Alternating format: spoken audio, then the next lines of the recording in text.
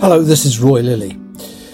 The sad anorak that I am, I watched number 21 in Birmingham making her speech to the Tory party conference. Birmingham, famous for all sorts: Cadbury, custard and brown sauce. That's just for starters.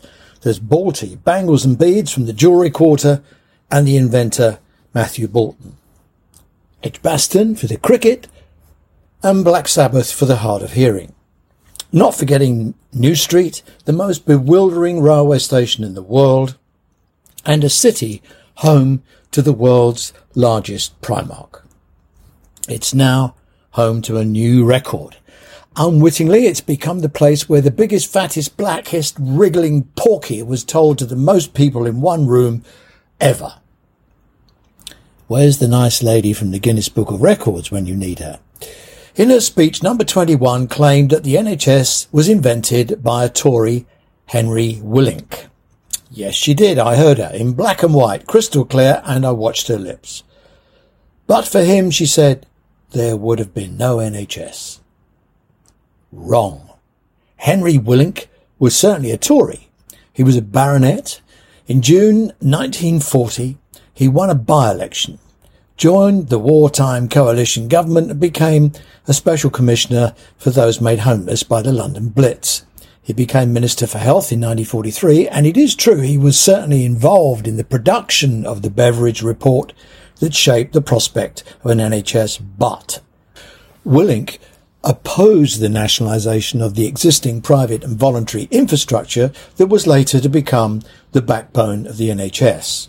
At the time, he claimed the nationalisation of voluntary hospitals, quote, will destroy so much in this country that we value.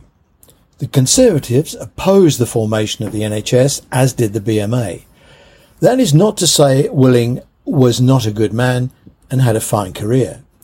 He was Master of Magdalen College, Cambridge until 1966, and from 1953 to 55, he was also Vice-Chancellor of the University of Cambridge and chaired the steering committee leading to the formation of the Royal College of General Practitioners starting in 1952.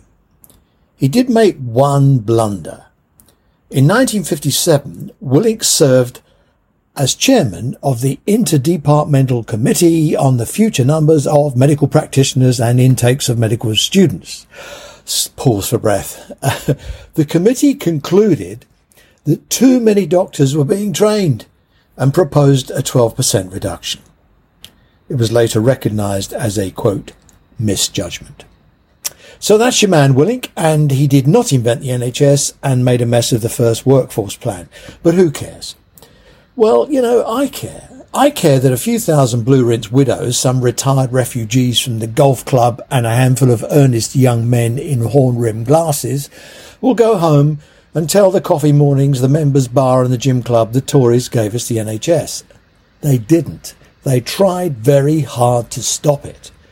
The Conservative opposition voted against both the second and third reading of Labour's National Health Service Bill when it came before the House of Commons in 1946. They opposed attempts to end local ownership of hospitals and were opposed to any notion of a full-time salaried service.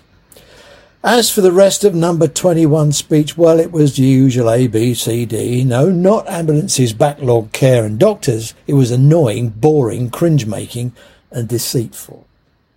Annoying because her idea of more call handlers won't get our sclerotic hospital systems freed up. Boring because her delivery makes Alexa sound exciting. Cringe-making because she claims to be there for patients when we all know she's there for tizzy. And deceitful, a 2-week target to see a GP. Really? In August, with the latest data, and I linked to it in the letter this morning, about 45% are seen on the same day, 31% seen well within 14 days, and the remainder are related to follow-up appointments and long-term conditions. I want political leaders to take me out of this dull and troubled world and show me a glimpse of what might be. All I got was an empty stage, the blue screen of death, and an audience, half of whom were enjoying a postprandial kip. Thanks for listening. I hope we'll speak again soon. Bye-bye now.